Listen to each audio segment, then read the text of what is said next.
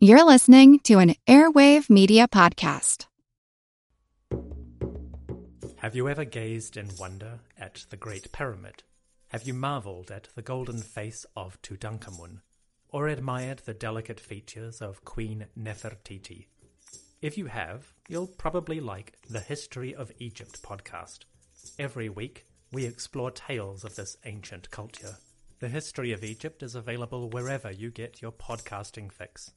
Come, let me introduce you to the world of ancient Egypt.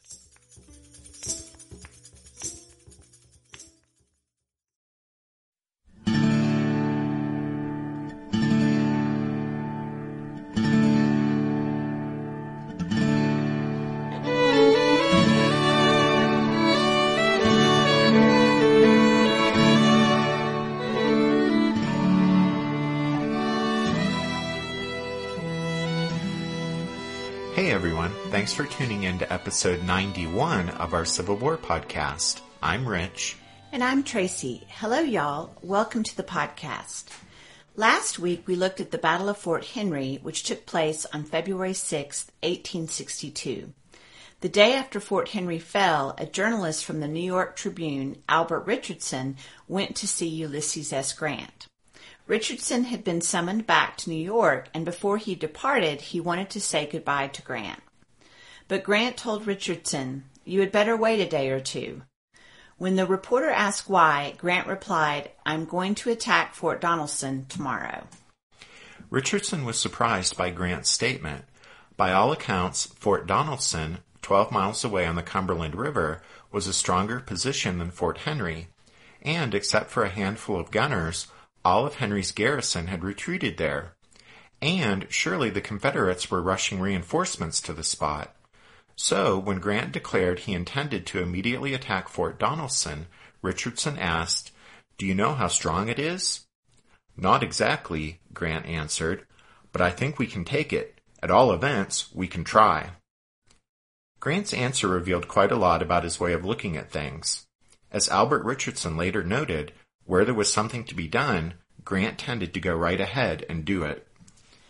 Grant wanted to maintain the initiative and move against Fort Donelson as soon as possible.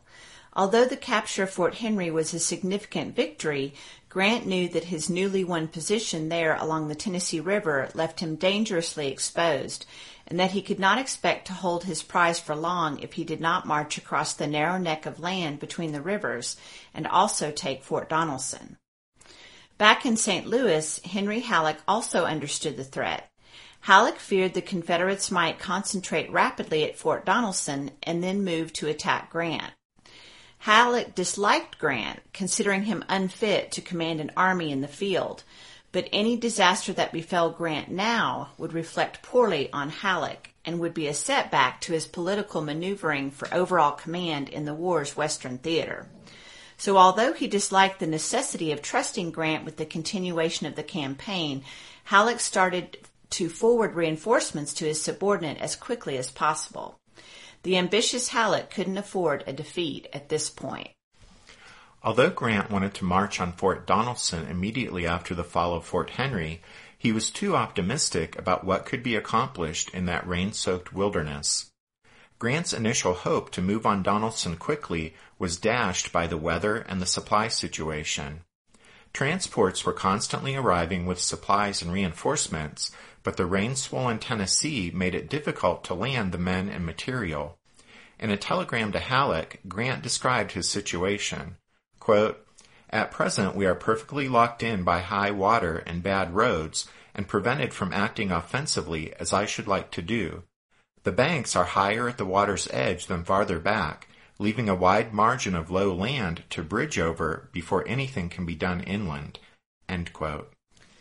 While Grant was struggling to get military stores and new regiments ashore on what little dry ground there was around Fort Henry, the Federal timberclads made a dramatic run up the Tennessee River that demonstrated in the most unmistakable way possible the extent to which the Confederate defensive line had been breached. With the fall of Fort Henry, the Tennessee was now open to the Yankees' Brownwater Navy. Flag Officer Andrew Foote needed to send his damaged ironclads back to Cairo for repairs and resupply before they would be ready to tackle Fort Donelson. But in the meantime, he sent the 3 timberclads steaming south up the Tennessee on a raid to hit the Memphis and Charleston Railroad Bridge and to disrupt enemy shipping on the river. Lieutenant Seth Ledyard Phelps, the naval officer commanding the USS Conestoga, led the raid. Phelps was to take his boat, along with the Tyler and the Lexington, as far up the Tennessee as he could. Before the smoke had even settled at Fort Henry on February 6th, Foote gave Phelps the green light to begin his strike south. The timberclad's first target was 25 miles upriver, the 1,200-foot-long Memphis and Charleston Railroad Bridge, which connected the Confederate forces at Bowling Green to the east and Columbus to the west. Halleck had ordered that the important span be left intact for possible future use by his own forces, so once the timberclads arrived there after dark on Thursday the 6th, Phelps left behind the slowest of the 3 boats, the Tyler, with orders to tear up track to deny the Confederates the use of the rail line, while he proceeded south with the Conestoga and Lexington. After the Tyler was reunited with the other 2 timberclads on the night of February 7th, the little flotilla arrived at Cerro Gordo in Hardin County, where the Confederates were converting a steamer into an ironclad. The boat, the Eastport, was far from complete. Besides the half-completed vessel, there were valuable construction supplies at the site, so Phelps once again left the Tyler behind to gather up the material and to prepare to remove the Eastport. The Conestoga and Lexington passed Eastport, Mississippi shortly after daylight on February 8th.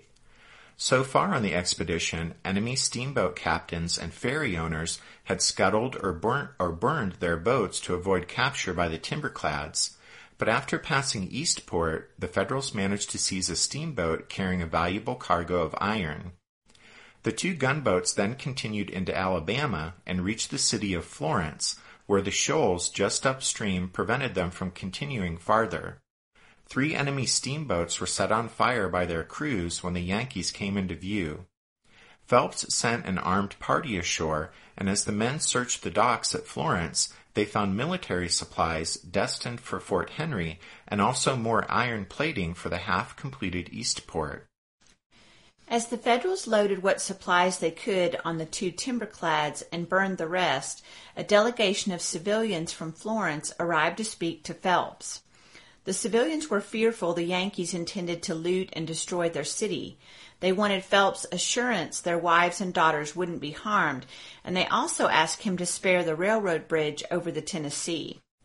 Phelps assured the delegation their womenfolk wouldn't be harmed, and he also promised not to destroy the bridge. The Conestoga and Lexington then departed Florence and steamed downstream, arriving back at Cerro Gordo on the evening of Saturday the 8th. During their absence, the commander of the Tyler had learned from loyal local men that there was a spot nearby where 600 to 700 poorly armed and disciplined Confederate recruits were encamped. Flushed with the success of the raid so far, Phelps decided to attack the enemy encampment. Steaming back upstream, he put a party of 130 men and a howitzer ashore, but after the Federals marched inland a ways, they found that the Confederates had fled. Satisfied his raid had accomplished all it could, Phelps started his little flotilla, which now included a couple of captured enemy steamboats and the half-completed Eastport. Phelps started them all back downstream toward Fort Henry. When they reached the Memphis and Charleston Railroad Bridge, they discovered that Halleck had changed his mind about leaving the important span intact, so the ironclad Carondelet and 2 companies of infantry had been assigned the task of completing the sabotage that the Tyler's crew had started. In his book, Where the South Lost the War, Kendall Gott writes, quote, "In the afternoon of February 12th, the timberclad division under Lieutenant Phelps returned triumphantly to Fort Henry. The final count for the raid was 3 enemy steamboats and the Eastport captured. The Confederates had been forced to burn 6 boats loaded with supplies to prevent their capture. 2 boats were known to be still operating on the river, but were probably hidden up tributaries of the Tennessee. The raiders also had captured a great deal of material and broken up the organization of an enemy regiment. Although they were no match against heavy cannons, the wooden gunboats proved ideally suited for ascending the Tennessee River. With their lighter draft, higher speed, and maneuverability, they were able to proceed upriver to destroy bridges, capture steamboats, and raise havoc. The loss of Fort Henry truly opened the river all the way into northern Alabama." End quote. Gott goes on to point out that Phelps did make an enormous mistake in not burning the railroad bridge at Florence, since it did have significant military value. But nevertheless, Phelps' raid was a momentous achievement. The Timberclads' dramatic raid deep into the Confederate heartland, when added to the Ironclads' performance at Fort Henry, had a tremendous psychological impact on Southerners, including Albert Sidney Johnston, who was now convinced Fort Donelson was certain to fall to the Yankees' powerful brown water navy.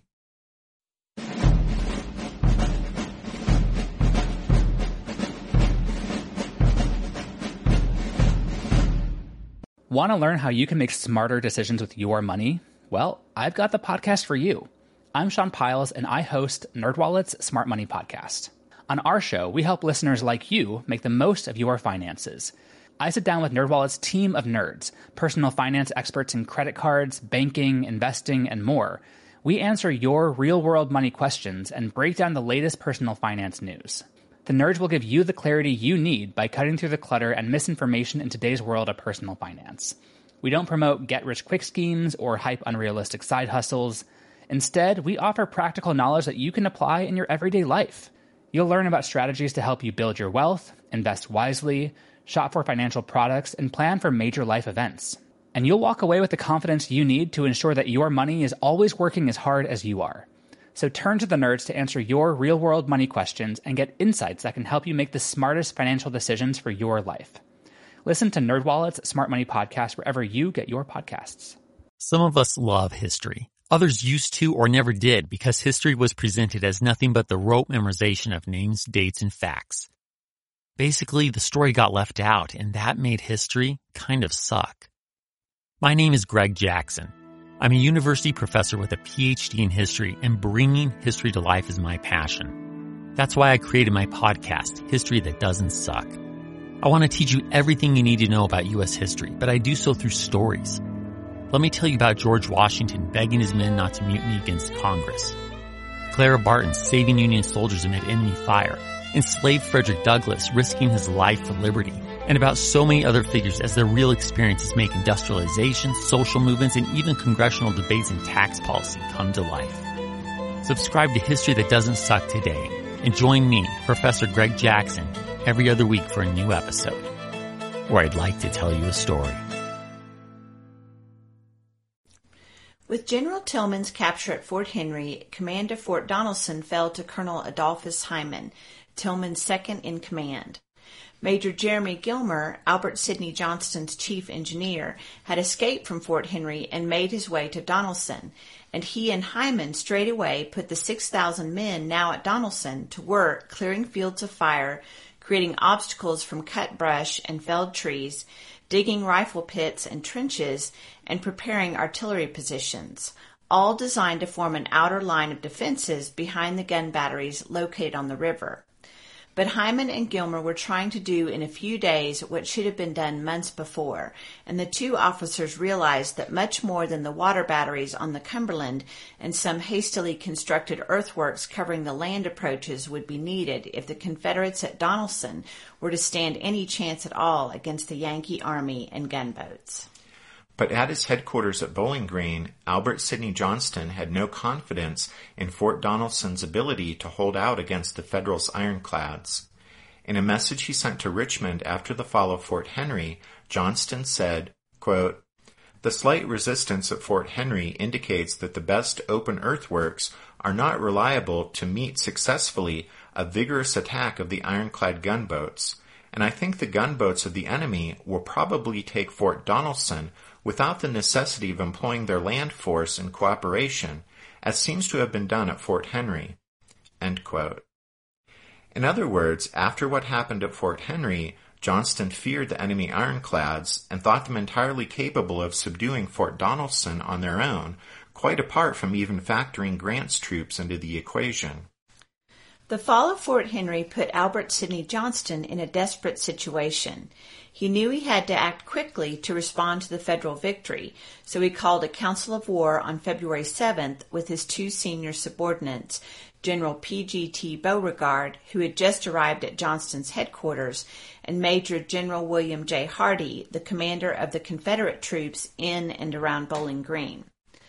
Beauregard had been ordered west by Jefferson Davis, but the famous general had recently undergone surgery on his throat, and he was not a well man when he arrived in Bowling Green on February 4th.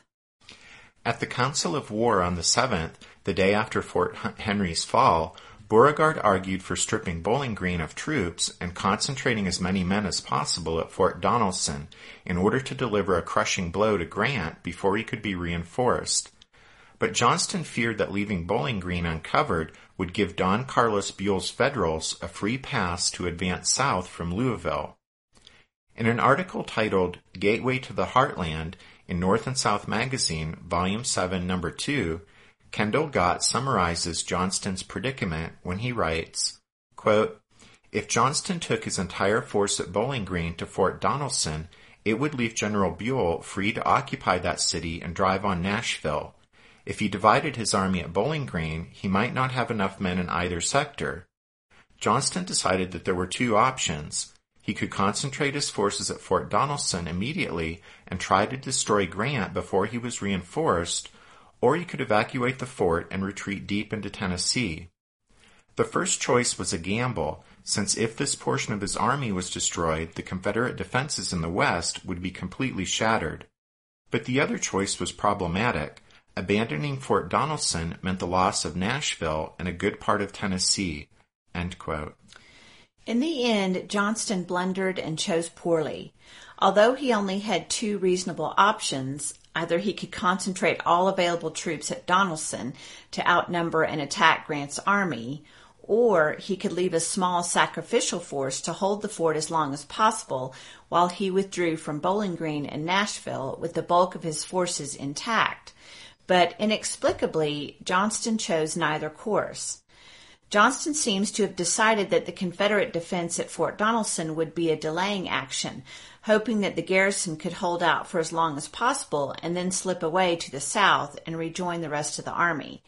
But rather than simply leave a small sacrificial force at Donelson, Johnston gradually committed 12,000 more men, or about 35% of his army, to the place.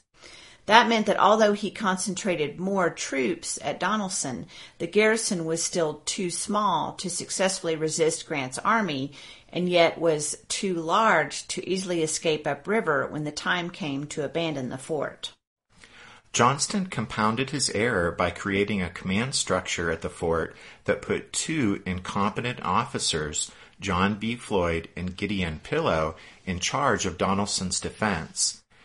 And by putting the inept duo of Floyd and Pillow in charge of Donelson's defense, Albert Sidney Johnston all but sealed the fort's doom.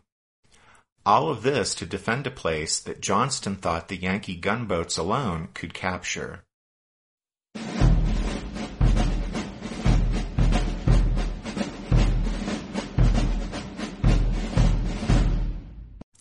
As we said before, Ulysses S. Grant wanted to move against Fort Donelson as soon as possible, but it wasn't until Tuesday, February 11th, 5 days after Fort Henry's fall, that the Federal Army began its march across the 12 miles of land that separated the Tennessee and Cumberland rivers. McClernand's division moved out first, late in the afternoon, and camped about 5 miles from Fort Henry. C.F. Smith's division moved out early the next day, the 12th, and followed McClernand's troops. The Union soldiers marched eastward in high spirits. Fort Henry had fallen without the need for the army to participate in the fight, and many of the Yankees felt Fort Donelson would be an easy battle as well. The Northern soldiers expected they would simply have to march over and invest the rebel fort. Foote's gunboats would shell it into submission, and that would be that. Grant's men were also in a good mood because they were marching away from the flooded area around Fort Henry, where they had been packed into crowded, muddy camps. But the last few days had been warm and pleasant, and Lieutenant Henry G. Hicks of the 2nd Illinois Cavalry later recalled, quote, "We passed the infantry about sunrise. Looking back over the long column, in full view there was an army with banners marching to battle. This was no uncommon sight later in the war, but at the time it was to me a most inspiring scene. The burnished arms glistened in the morning sunlight, which seemed to make ruddy the faces and rugged the forms of the men in the column. All were in the best of spirits. The air was balmy and beckoned spring. Before noon of that day, many an overcoat was thrown away as a useless burden, which 2 days later would have prevented suffering and preserved life. Soldiers were then, like generals, only learners in the science of war."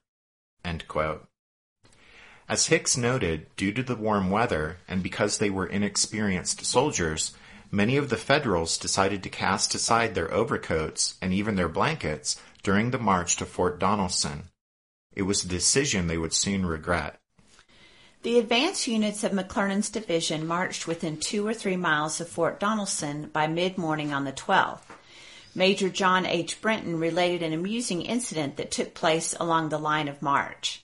Brenton, a member of a prominent Philadelphia family and first cousin to General-in-Chief George Brenton McClellan, was serving on Grant's staff. Of the march to Fort Donelson, he later recalled, quote, "2 roads led from Fort Henry to Fort Donelson. The Army moved along both, the cavalry watching the space between. The staff moved by the left-hand or low road. I rode near the general on my black horse, a strong, powerful beast, which I had bought at Cairo. He was possessed of a fast walk, and moreover he would push in front of the other horses on the staff. I could hardly keep him back. He particularly and persistently would pass the general who rode his old favorite stallion, Jack. Finally, he very good-naturedly said to me, 'Doctor, I believe I command this army, and I think I'll go first.'" End quote. Just as an aside, but Major Brenton was a graduate of the University of Pennsylvania with a medical degree from Jefferson College. During his time as surgeon on Grant's staff, he saw no evidence of the heavy drinking that rumor and gossip often ascribed to his commander. Anyway, even as Grant's army was on the march, the Federals' Brownwater Navy was also moving. The Essex and the Cincinnati had both suffered too much damage at Fort Henry to have repairs made in time, but on February 11th, Foote left Cairo with the ironclads St. Louis, Louisville, and Pittsburgh. Following the gunboats were 11 steamboats transporting 6,000 soldiers from Indiana, Ohio, and Nebraska. They were reinforcements that Halleck had managed to pry away from Buell. Meanwhile, the Carondelet, which had been the least damaged ironclad at Fort Henry and which had remained with Grant while Foote's other boats had withdrawn for repairs, the Carondelet was already steaming up the Cumberland and arrived below Fort Donelson about midday on the 12th. Henry Walk, commanding the Carondelet, decided to steam upstream to get a look at Fort Donelson. Walk ordered his bow guns to lob a few rounds at the fort to provoke the rebels into action and to signal Grant that he had arrived. The Carondelet fired a few shells into Fort Donelson at long range without a Confederate response, and then she dropped back downriver to anchor and await further instructions. And with Grant's army closing in on Fort Donelson, and with Foote's ironclads and transports steaming toward the same spot, that's where we'll leave things this week. We'll pick up the story right here with the start of the next episode when we look at the opening moves of the battle for Fort Donelson.